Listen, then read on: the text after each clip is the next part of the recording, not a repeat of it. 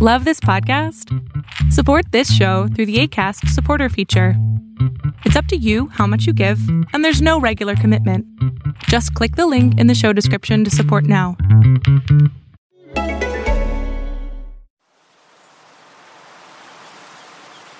At Traditional Medicinals, we believe that nature knows best. That's why we use medicinal-grade herbs like echinacea to support your immune system, eucalyptus to help give you a breath of fresh air, and ginger to promote healthy digestion. Every which way we turn, Mother Nature is there to greet us with her amazing healing plants. Visit traditionalmedicinals.com and use code WELL20 to see what makes our teas so incredible.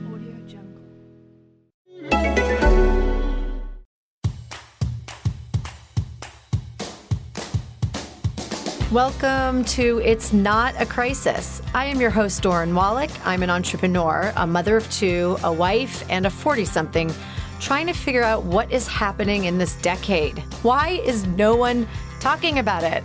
I created this podcast to help women in their late 30s and 40s to figure out what is going on in our mind, body, soul, and life.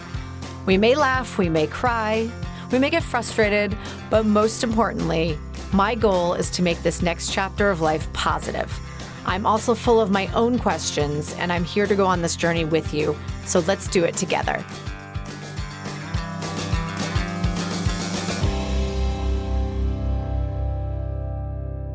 Hey everyone, welcome back to another episode.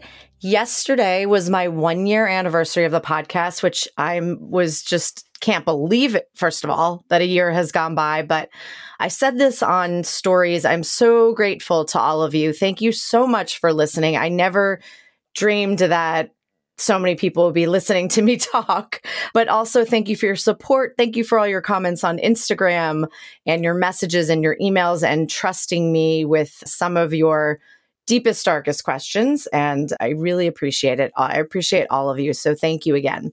Before I talk about today's guest, I'd like to also remind you, please rate the podcast on Apple Podcasts and review it, as that helps me to help other women like you find the podcast. So it's really, really important that you do that. And share it with your friends and family. Share my Instagram handle. It's Not a Crisis Podcast. All of that is greatly, greatly appreciated. Also, I am working on live groups, so please be patient. I've just been slammed, but I will let you know as soon as that is available. I think I may do them through Livecast, so I'm just looking into that a little bit more. So today's guest, Lindsay Blount, she contacted me with her story a few months ago. And we got on the phone and talked about it. And it wasn't something I was, really doing with the podcast, but I was blown away by her entire story, just absolutely fascinated. And then we later did an Instagram Live where Lindsay came on and talked about her story. I'm not sure how many of you watched that, but there was a huge response to it. And I know that many of you wanted to hear more. So I knew it was important to bring Lindsay onto the show to really talk about her story. And I think, part of my podcast is not just interviewing experts. I think hearing from real women in their 40s with these life-changing events at a time in their life when they're also in the midst of trying to figure out who they are and how they want to live this next chapter is a really important thing to listen to, because I think that many of us are going through different experiences that are forming who we are right now. And at the same time, we're like, who the hell are we? So when you throw in Lindsay's story into the mix, it's pretty big shit show. But let me tell you a little bit about Lindsay. She has a lot of labels. She is a wife, a mom, a doctoral student, an assistant to a dean, a writer, and a photographer. Recently, she had her identity completely uprooted when she took a 23andMe DNA test during the pandemic and found out some shocking news. In the last year, Lindsay has taken a deep dive into identity and its meaning down to the root. She challenges everyone to consider identity as something that is not a fixed part of your being. Rather, it's something you can learn and relearn. Lindsay is currently writing her first book on identity shakeups, and she hopes her story will inspire everyone to rip out the roots of their own identity and start creating a more true and authentic one. Lindsay, welcome. I'm so happy we're finally doing this. Thank you so much. And I want to say happy anniversary on your podcast. I adore you. I'm such a big fan of this podcast. So thank you for having me on. Oh, thank you. You've been such a great support. So I really appreciate it. All right. I don't even know where to begin with you. I was thinking about this. We have a little bit about who you are, which is great. And by the way, I actually didn't know your background. So that's really interesting to me. But I think we almost just have to start with what the hell happened during this pandemic? Start with where this all began. Where did this identity shakeup start? Yeah. So it actually started when I was really young. I was 13. My parents had got divorced and my mom remarried. And my stepfather told me that my dad was not my real dad. He said that I have a different dad. I immediately called my dad up and he said, that's not true. He's lying. And so I spent my teenage years not really knowing who my father is. I really wanted to believe my dad. And then when I was 18, my mom told me that she used a donor to conceive me and that my stepfather was telling the truth. And I called my dad up and he said, nope, that's not true. They're lying to you. So I spent most of my life sort of not really knowing who I am, really questioning my identity. I wanted so badly to believe that my dad was my dad because I will tell you, he passed away 7 years ago, but he was the most amazing man and father. And I just really wanted him to be my dad. So I believed him more than probably my mom or anybody else. But there was still sort of that seed that was planted in my mind. And then the pandemic hit and we sort of all got forced into the stillness and we couldn't find ways to escape from our usual lives. We couldn't use our usual coping mechanisms. Like for me, my coping mechanism when I didn't want to think about things was to go to Target or to shop or to do those kinds of fun things. And when that was taken away, I had to sort of sit with my thoughts. And so I really started to think about, I got to know the truth about who I am. It's important now because I have 2 little girls and this is their ancestry. This is their DNA. So I took a 23andMe test. And what happened there? Well, so on May 16th, this past year in 2020, deep into the pandemic, I got a ding on my phone and 23andMe said, your results are ready. And I looked at the results and it said I have 6 half siblings. Wow. So I realized that my mom was telling the truth. I will say a few months before my dad passed away, we went for a walk and he did admit that he wasn't my biological father. But when I asked him again about the donor, he said that's not true. Why do you think your father didn't want you to know that? Have you ever thought about that? I'm sure you have. I don't know. So he either didn't know that my mom used a donor. That could be a thing. Mm-hmm. And I don't know the inner workings of their marriage or their demise of their marriage. And it's really none of my business, to be honest, about how their marriage ended. But I think my dad was a very proud, strong man, and I was his little girl. And so to him, I don't think it mattered who a biological father was. I was his daughter. So I think maybe part of him just didn't want to admit it either. Right. He admitted one thing. He admitted that he wasn't my biological father, but I don't think he was ready to go that far. And then he passed away. So we sort of took it to his grave. Well, I'm sorry for that loss. That must have been really hard for you. Yeah. I was actually 8 months pregnant with my first daughter when my father passed away. So yeah. And it took me 7 years to take the DNA test because I just felt like I didn't want to sort of tarnish his memory or betray him. Maybe you felt betray him. Yeah. I didn't want to betray him. But again, the pandemic just uprooted, I think, everyone's identity. I think we're all sort of realizing that we maybe don't want to go back to who we were before the pandemic. We don't want to go back to that sort of rat race life that a lot of us were living, especially moms. And now that we're sort of slowed down a little bit, I think we're all sort of questioning who we are. Even our physical identities have been sort of taken away. When we go out in public, we can't use our usual way to communicate with our mouths and our faces because we have masks on. So we're all sort of struggling with our identities right now. This is so true, by the way. I think that even I find with myself, I definitely have changed a lot of things in my life since the pandemic started. And I find myself slipping back into ways that happened before the pandemic. And I'm like, no, I do not want to go back there. Yes. I do not want to get back into, I don't want to be that person or live that kind of life. So I love that you just said that because many, many women are feeling this and want to hold on to it. I think it's almost a little scary, the thought of normalcy, because we don't want full normalcy. Nobody wants full no one's admitting it, but we don't want full normalcy. We want kind of to have this permission that we were given to slow down and figure out what we want for ourselves. I totally agree. Yeah, I think that's true. And I will say, I've spoken to a lot of women, some of my friends, and they've become more creative since the pandemic, and not even just in the arts, just creative with the way they handle their schedule or their marriages or their relationships with their friends and their children, because you had to get creative, right? So I think it's forced something very different in us. So yeah. So I think that's kind of what made me really, really start to focus on my identity down to the root and where I come from. And that's kind of what made me take the 23andMe test. Okay. So let's go back. You get your 23andMe results. You see you have 6 half siblings. What was the first thought that went through your head? I had 2. The first was either my biological father had a lot of fun in the 80s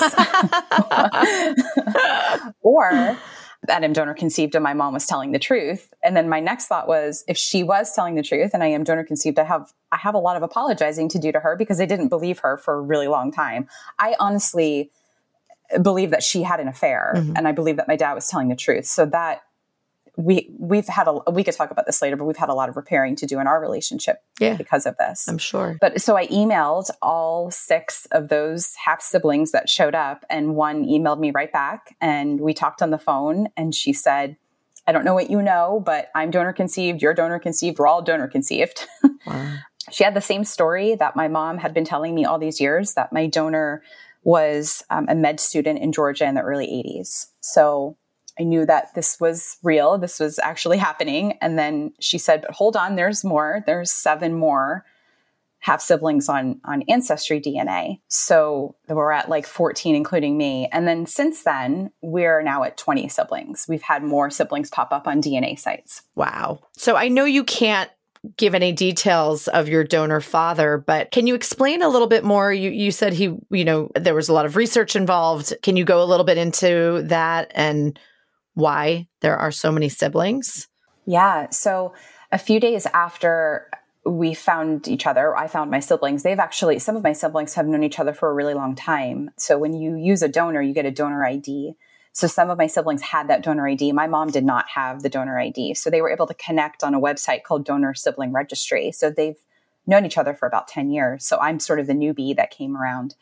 So we had a second cousin that popped up on the DNA sites, and which would make that person the donor's first cousin. So we contacted her and we did her family tree, and we figured out who the donor is through this first cousin. We found out that he is very prominent. He is very much in the public eye in his state. He's very Googleable. You can Google him and all sorts of things come up, which has helped us because we've learned more about where we come from in our ancestry because he is so much in the public eye that we can find out more stuff about him. We can watch videos of him, and so we can see kind of how he moves, and a lot of us look like him. So I feel like we're sort of lucky in that aspect. But we sent him a letter, and we actually sent him a packet. We had a cover letter. We're all very business type. We had a cover letter, and then some of us put little letters in there and included pictures of ourselves, pictures of our kids, and we waited a few months and we didn't hear anything back. And then 3 months later, he actually emailed me. He and I know the same people, oddly. We have very similar contacts. So he emailed me and he said, I understand what you and your colleagues are going through. So he called us colleagues. Oh my God. Yeah. But he does not wish to be contacted further. And he did say he wants to be empathetic when he says he's not the man that we're looking for. But since then, we've done more research and we have DNA matched with more cousins on his mom and dad's side. And we know without a shadow of a doubt that he's our biological father. Wow. That's so wild. Yeah. We also we know that he was donating for at least 15 years from the age gap that we have right now in our siblings. So we believe that our sibling group is probably in the hundreds. It would not be shocking if that happened. We get a new sibling about once a month now. It's quite an uptick of siblings lately. I want to go back into the siblings, but I first want you to explain, why was he donating so frequently? What was going on there? Yeah. So in his previous jobs, not the one he's in now, but in his previous jobs when he was in the 70s and 80s, he was a researcher and he was doing a lot of research on infertility. So it's very possible he could have donated every single day for 15 years. We're not really sure. And I use the word donating very loosely also because in the United States, people sell their sperm and eggs. They don't donate them.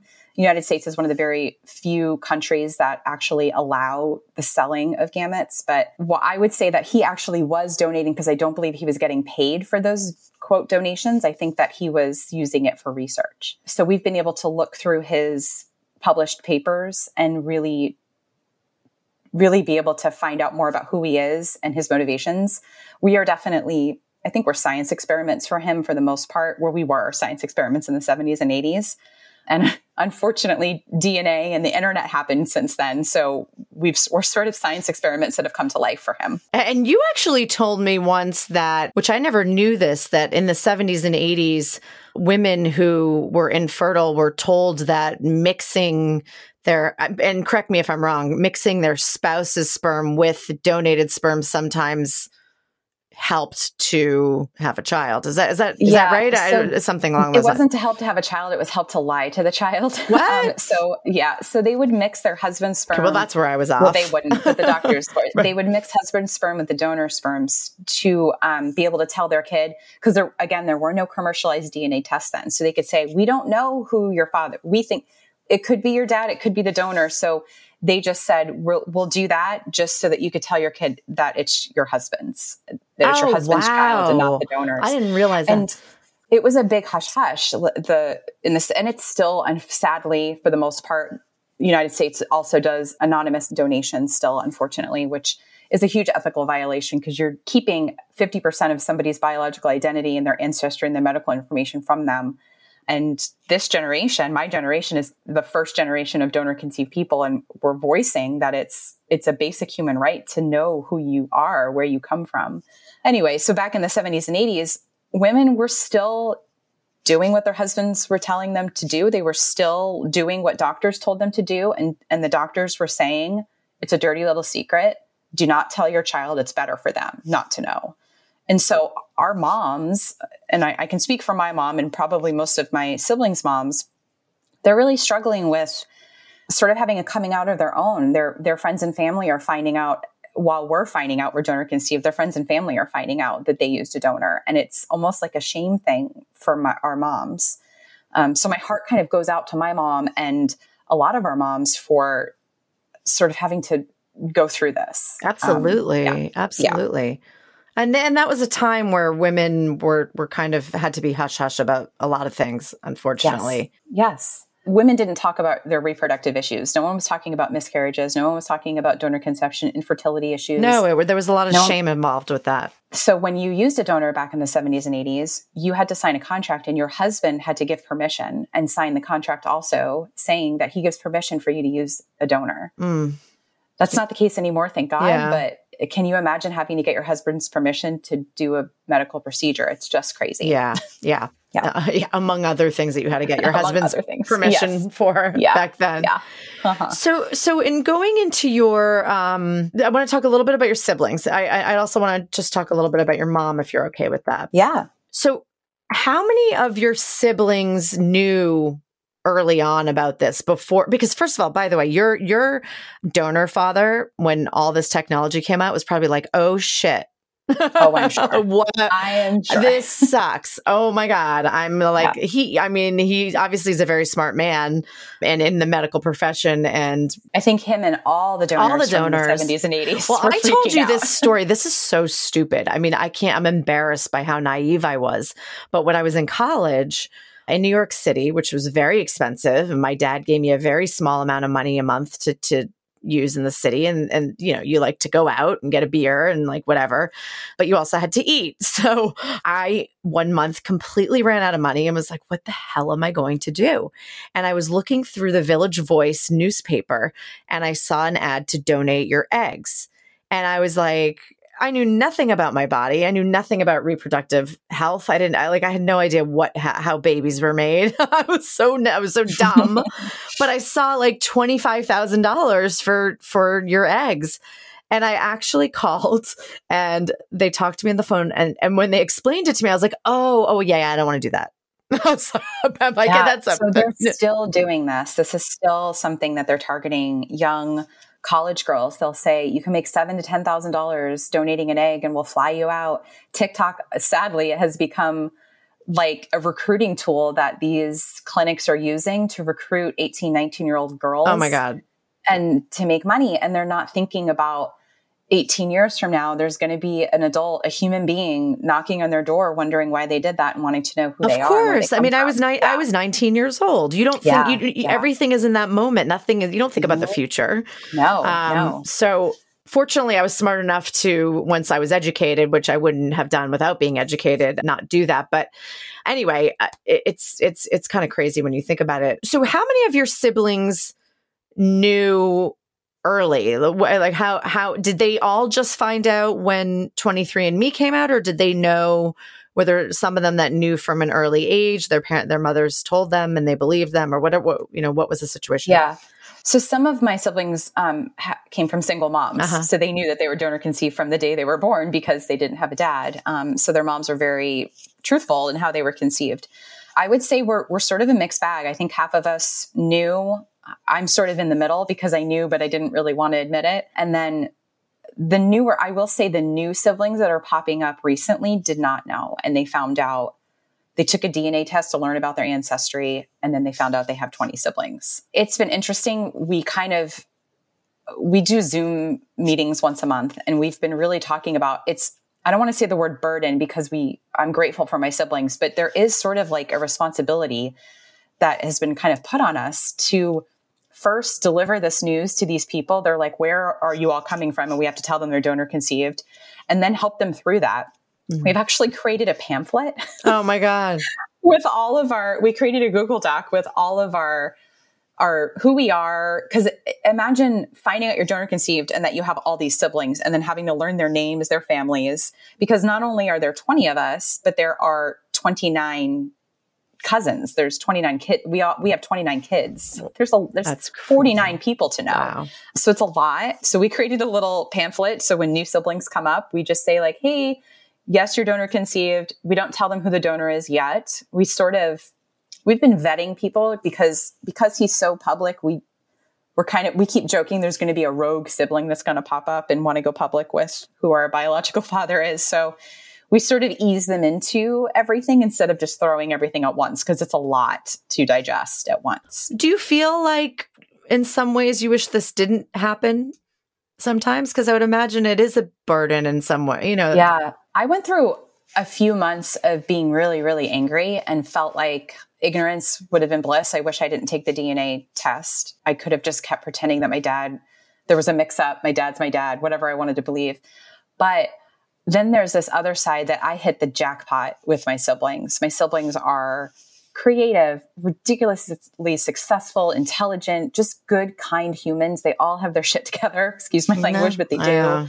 They're just so supportive, and we're all supportive of each other. So had I not taken the test, I wouldn't have this amazing group of siblings now. It's a catch-22 because there are times where I'm just angry, and I kind of want to call our biological father and say, the next sibling that pops up, you handle it. Yeah. You tell him what you've done. You tell this person, why they're donor conceived. It's a lot of work on top of all your other work. And it sort of like rips off a Band-Aid for all of us. We kind of go through that again because we're going through it with that person to realize they're donor conceived and what that means. And it's intense, but and then sometimes we're like, do we just take our names off these DNA sites? But then that's not fair to them. Like, what if we were the next sibling coming up and then we didn't have this group of amazing supportive people? So right. It's a wild ride. Oh, I can't even imagine. Therapy has helped. I got a therapist in December, in late December, and it is. We were talking about that. Helped. I feel like we were talking about that. Yeah, and I did. Yeah, I took your advice. And when my father passed away, I used a therapist, and that was amazingly helpful. Especially, 8 months pregnant when your dad dies, that will throw you for a loop. Yeah. So I think that's been really helping me too, is getting through the anger, and now I'm working through resentment. So that's the stage that I'm at right now. Yeah, no, you're going through the stages, and that's this is I don't know if you listened to my podcast on grief, but I did. Yeah, this is a grieving also. And so you're going through the stages of grief, which is understandable.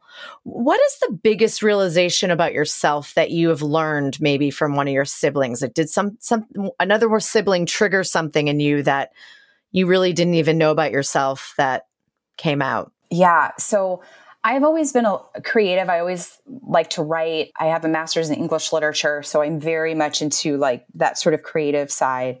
But I haven't always let that fly. I haven't let my creative flag fly. And then I met my siblings, and there is a massive creative streak that runs through my siblings. And finding out that I have a comic book writer as a sibling and a movie producer and a stage designer and just amazingly incredible, a PhD, and like this, one of my siblings works in human resources and she's incredible. We just have really incredible people.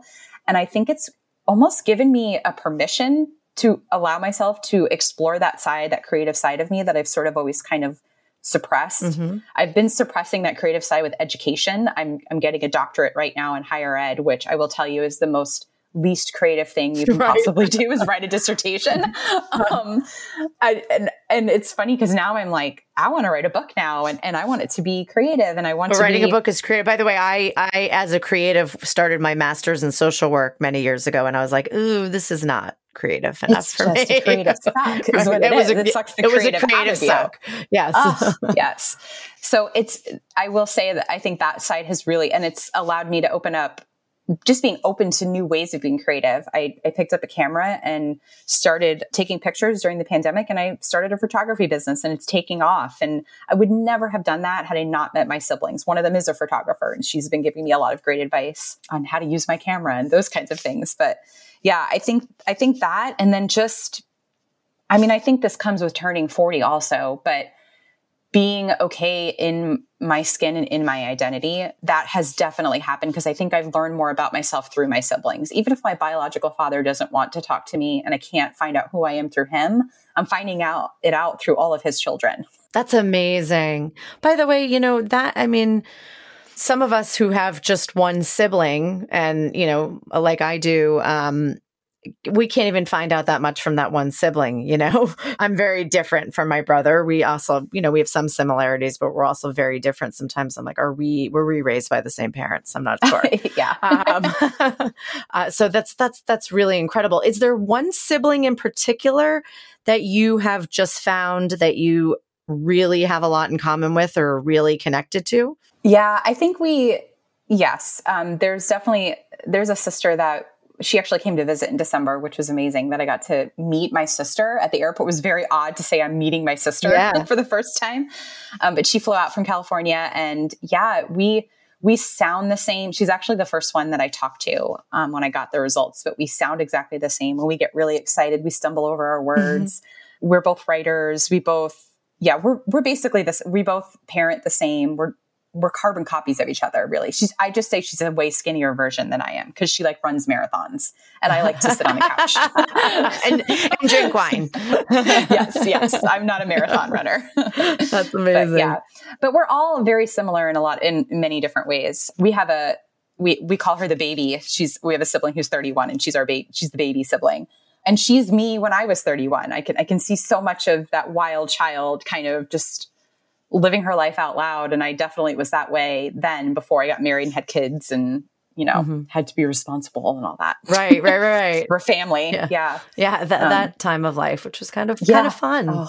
And fun. Yeah. I did my thesis on nature versus nurture. And I studied a lot about adoption and actually worked in adoption in college. And so I find this so fascinating because, here you are, a bunch of siblings raised by different parents, and yet the similarities between you obviously are the nature, but even the nurture part of it is kind of interesting too. Cause and I know it's fascinating to me. I'm not going to say that I'm an expert on that subject, so I'm not going to go into it, but my thesis from college, but yeah, I've been asked a lot about what I think about the quote, the scare quote, nature versus nurture debate. And I don't think it's a debate. Mm-hmm. I think that it's both. Right. I think it's both. I agree. And I am living proof that it's both. My dad, he was very out there, the life of the party, center of attention. And that's me. I'm not a wallflower. I get that from my dad that raised me.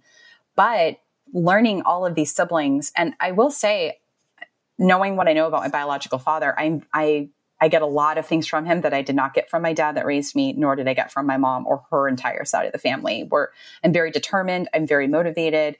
I'm very much like career oriented. I really want to like get to the top, and no one in my family is like that. So that's a DNA thing. I would say now at this point, I think I'm 60% my biological father and 40% my mom at this point, or 40% nurture and 60% nature, now that I'm learning more and more about myself through my siblings and through what I know about my biological father. So I think it doesn't have to be a debate. I think it's both. I think it's both too. And that was actually my conclusion of my thesis. And I think when you write your book, you should really go into this and talk about, not to give you advice on your future book, but as somebody who's curious about your story, and you'll be helping other women who may have been adopted. You know, it's the same situation, but I think it would be so interesting to hear specific examples of those things. Well, and I think it comes down to also identity. And that's one of the biggest things that I've really been working through and realizing through this whole entire process is that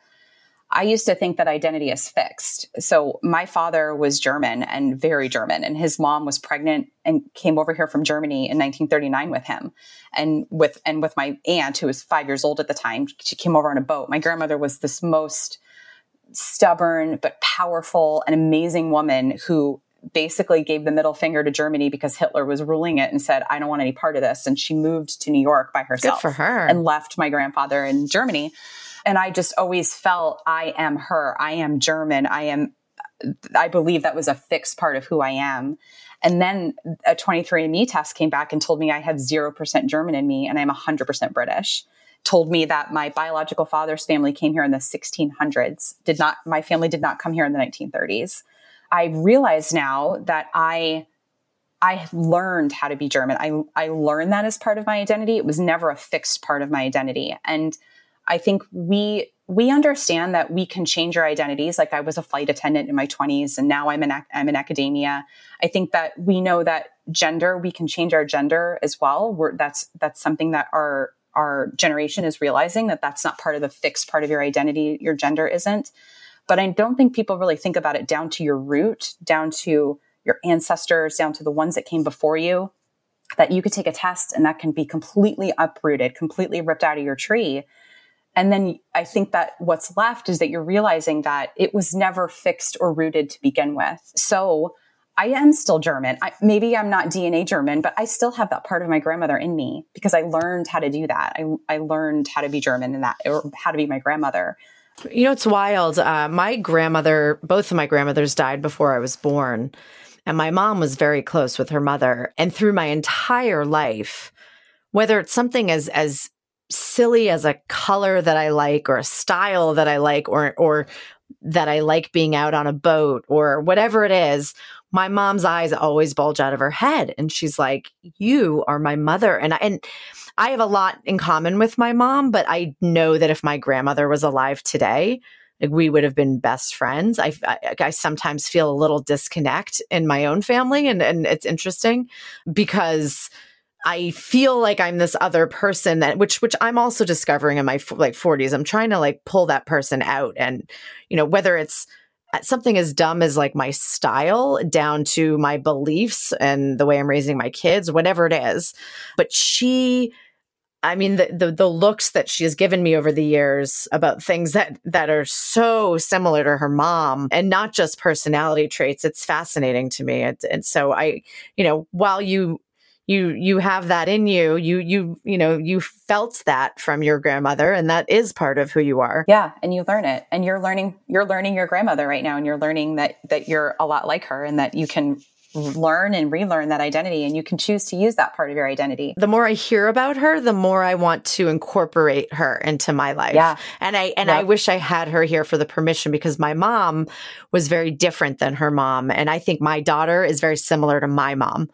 So it's really interesting as they get older, you sort of see how generations skip. So in talking about moms, remind me again how old you were when your mother told you? I was about 18 when she told me that I was donor conceived. Okay. And your first reaction was what? I immediately called my dad, and he said that's not true. And then what happened with your mom? And then I said, you're lying. And I didn't believe her. And every time we talked about it after that, she would get mad at me and we would get into an argument. And I would say, see, you're getting mad at me, so you must be lying. Really, she was getting mad at me because I was accusing her of basically cheating on my dad instead of believing her. Well, I wanted to ask you, tell me, when she sat you down to tell you this, how did she tell you? Well, we were probably in an argument, I'm sure. Because when I was 18, I was just a typical 18-year-old that just wanted to be out of the house. And I didn't get along with my stepfather. We never got along. He wasn't a very good man to me. So she told me that she used a donor. She gave me the name of the doctor's office that she used in Florida. I called that doctor's office, and that doctor is now he runs an abortion clinic. So I was like, well, you're lying because the guy runs an abortion clinic. So how is he your fertility doctor? I have since found out that he was actually a fertility doctor and ended up running a Planned Parenthood clinic where he was doing abortions out of. That's an interesting switch for that doctor. Yeah. But I think sometimes you want so badly to believe something that you will see all the flaws and the wrongs in the truth so that you can continue to believe what you want to believe. And I so badly wanted my dad to be my dad. So I wasn't going to believe anything my mom said, and it just created a lot of arguments. But how did it come up in an argument? You were fighting, and she was like, "Oh, by the way, you're a donor kid." I mean, I honestly don't remember the exact time. We had so many conversations where it ended up with her hanging up on me because she would get so frustrated with me because I'm like, I don't believe you. You're lying. This is not real. Yeah. Well, probably didn't. The way it was told to you should have been done differently. No, yeah. And when I was 13 and my stepfather told me my dad's not my real dad, we were in a massive argument when he told me that. So it didn't come out in a very beautiful, peaceful way that some of my siblings actually, their parents sat them down when they were 13. And it was like a very nice way to tell them. I had a very traumatic way of I was about to say very traumatic. I mean, it was very traumatic. And that must have scarred you for many years, even leading up to this point where you really found out the truth. I mean, that's scary. Yeah, it is. And it forced me to sort of, there were times where I'm like, maybe they're telling the truth. And I would look in strangers' faces and think like, I wonder if that guy's my dad. There's one time in particular, I was 17. I went to high school in New Jersey. We went to New York City on a field trip, and we went into the New York City Public Library, and I walked in and there was a man standing there, and I swore he was my biological father. Oh my God. This man was probably like, why is this 17-year-old staring at me? But I'm like, I swear it's him.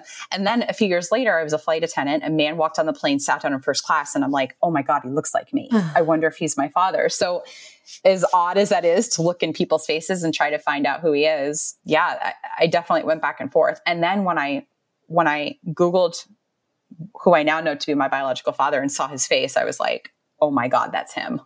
Of course, that's my biological father. And he looks like you. So we don't actually look like, but my daughter and him look stupidly alike. Oh, wow. One of my siblings looks like they could be, it's disturbing how much she looks like her biological father. Wow. Yeah.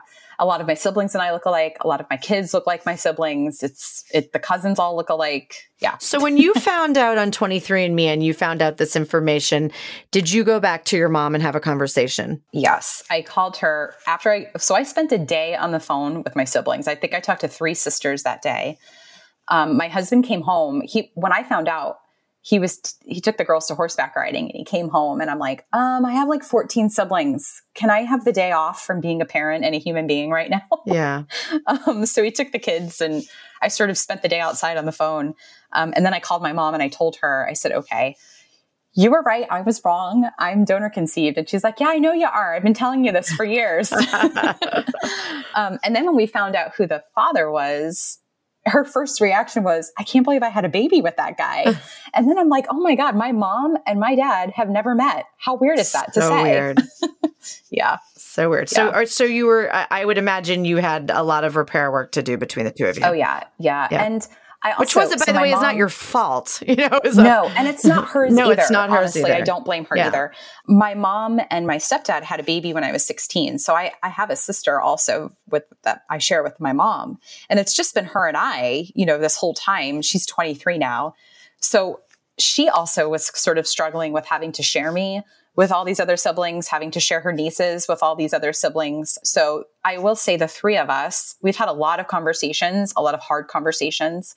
My mom didn't want me to tell anybody for the first 5 months after finding out. She's like begging me not to tell anyone, because she had to deal with having to tell her friends and family that she's lied to them all these years. And she had to get over the shame of that, which there is no shame, which I've tried to tell her, but she worked through it. And we've had a lot of hard conversations, and we are at a way better place than I think we've ever have been. My mom, my sister, and I, we talk daily now, it's just way better. So when I say like, I wish I could go back and never take the DNA test, but now I have these amazing siblings, and my mom and my sister and I are so much closer. I'm grateful that I took the test. Yeah. Well, that's so great to hear. By the way, I have found a few whoopsies in my family, a few cousins that were not accounted for through 23andMe. So if you get on there, things might come out about some of your uncles or cousins. And if any of your listeners take a test, they could be my sibling. I'm still waiting for that to happen. I'm still waiting for a sibling to listen to a podcast. I hate to admit this, but there's a part of me that's a little jealous of you, because I keep waiting too. I'm like, maybe. And I was joking with my dad one day. I'm like, come on, Dad, just tell me. Like, do you think there's one floating around somewhere? He's like, no, Doran, there's not. Like, well, I will say, right after I took the test, I made my husband take one, because I'm like, oh God, please tell me we're not related. Right. Like, please tell me your parents weren't lying and that you were. And he has the most boring results that anybody could ever have. So we're the total. Oh, I make fun of him all the time for that. We're total opposite results here. Mine are really boring too. For a minute, it's okay to be boring. For a minute, I when I first took it, it told me I was like 5% Spanish. And I was like, oh, that's exciting. I never knew that, because I have olive skin, I have dark skin, and no one knows where it came from. But it went away. So I don't. Yeah, it goes away with more people that join on. Yeah. Your DNA will change a little bit. So, well, not your DNA, but your ancestry results. So I guess that's not true. What, in conclusion, I would love for you, tell me what you would say to other women about identity in our 40s in general. What advice, what words of wisdom can you give us as you're going through this process from what you've learned? Yeah, I think especially if you're just struggling with identity just in this last year, I mean, we're literally coming up on 1 year of being in a pandemic. And I feel confident in saying that nobody is who they were a year ago. And so what that means is that who you were a year ago was never part of your fixed part of your identity. It wasn't who you are anyway. So you have permission to be whoever you want to be. You can change down to your root. My daughters are really into Harry Potter right now. Mm-hmm. So I joke that, and if you've watched Harry Potter, there's the mandrake root. When you rip it out, it screams. Mm-hmm. Like, my tree is full of mandrake roots. They like, every time I rip one out, it screams, but that's okay, because I have learned that on the other side of ripping all these roots out and creating a new tree that has totally different branches, my life is exponentially better than it ever has been. I'm way more open to people and ideas and things. And I think I love the title of your podcast, It's Not a Crisis, because it doesn't have to be a crisis. I can't remember who said this, so I'm not going to say that this is my words, but I really believe that this has not happened to me. This has happened for me. So I think if you're going through anything that has to do with identity, becoming a mom is the biggest identity crisis I think I have ever been through, 10 times worse than this sort of identity crisis now. And it doesn't have to be a crisis. You can rip out the root, the tag, the label, whatever you've got that someone else has put on you or you've put on yourself, and just choose a different path. And while it might be really yucky and mucky in the middle of it, like I said, I've seen a therapist, and that's okay to do that. You might feel angry sometimes. On the other side of it, there's the most beautiful life on the other side of it. Yes. And that's been super helpful for me I love that. To really say. Thank you for saying that. I mean, and that's the point of my podcast. You know, let's try to pull the beauty and the positivity from these experiences, even if it means years of working on ourselves to get to that point, but we're doing it now. And hopefully that means that for the rest of our lives, we're able to really live our lives in a content and positive way. It doesn't mean that it's always going to be great, but I think looking at it that way is really important. And I've been reminding myself, what if it doesn't have to be hard? Yeah. What if this just doesn't have to be as hard as I'm making it out to be? Because I have a lot, I mean, I have my siblings that I check in with. I also have a best friend that I will call and she will be very real with me. She'll say, whoa, you're jumping off the deep end, friend. Let's pull you back in. And I think having those real women in your life that can really be honest with you, that's helped immensely too. And she will say to me, what if it's not that bad? What if it's not that hard? What if, like, screw it. Let's just create something different. What a good friend to have. Yeah. That's amazing. Yes, well, thank you so much for sharing your story. I'm going to be doing more of these, actually. I spoke with someone the other day who has another amazing story. And I think it's important for women our age to listen to each other, not just, as I said in the beginning, not just listen to experts, because I think that we need to. The beautiful thing I have found about my 40s is women are starting to come together and support each other and no longer dragging each other down like we maybe did in our 20s and 30s. Yes. And it's because we don't care anymore. And the insecurity isn't there anymore. And so women are really starting to support each other. And that's one of my favorite things about being in my 40s. It's just so wonderful. Unfortunately, I wish it happened sooner than this, but I guess this is when it begins. Yeah. And I will say, Doran, thank you, because we've had conversations offline and I've like messaged you something and you were very real with me. And you even messaged back and said, oh, I hope that didn't come across as rude. And I was like, no, that taking a stand for me as a friend or as just a woman is not a rude thing to do. Taking a stand in a loving way it's only going to help us grow. Right. So I think there's a difference between taking a stand and then just being mean to somebody. Right. Or, right. So, being honest and being honest and just taking a stand for someone. Yeah. The best thing I ever learned was finding a therapist after many years that called me out on my shit. You know, yes. I was doing it wrong for so long. I was with the therapist that told me everything I wanted to hear and how wonderful I was and how everyone in my life was wrong and I was right. And, you know, I did that for years and loved it. Then I realized I was going nowhere. So I learned from that experience that with my friends, if they're open to it, and even anybody, you know, gently calling somebody out on something is to me so much better, even if it's harder than having somebody dance around and not tell you the truth. So I appreciate that you appreciated that. And I appreciate that we now have this friendship and you are so amazing. And I can't wait to see what you're going to do with your life and your newfound, you know, I don't want to say, what are your newfound, I don't want to say identity. I don't know. I was going to say personality, but that's not what I meant to say. Your newfound identity. Yeah. Thank you so much for having me on. Yeah. You're amazing. And I'm super grateful for you. Oh, you're welcome. And if anybody has any questions as a follow-up to this podcast, I know Lindsay would be happy to answer them. And you can just message me or email me. It's not a crisis @gmail. And maybe there will be somebody else that's listening that is a donor. Actually, I met somebody on Clubhouse who knew you, but we could talk about that offline. So, thank you, everyone. And I have some amazing shows coming up. So I hope that you are subscribed on my website so that you get a newsletter that will give you what show is coming up next. And obviously pay attention to Instagram and all the silliness that's on there. Thank you so much for listening. Remember to give yourself permission and know that you are not alone. Don't forget to subscribe so you don't miss any episodes. Reviews are always appreciated. And you can reach me by email at itsnotacrisis@gmail, Instagram, It's Not a Crisis Podcast, and please join our Facebook group as well. Until next time, just remember, it's not a crisis.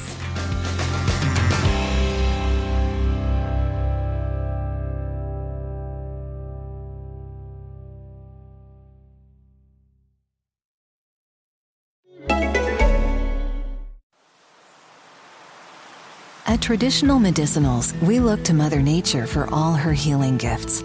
We believe that plants can do some pretty amazing things. That's why we use medicinal-grade herbs like echinacea, eucalyptus, and ginger in our teas to help soothe and support your body naturally. Every which way we turn, Mother Nature is there to remind us that she's got our back.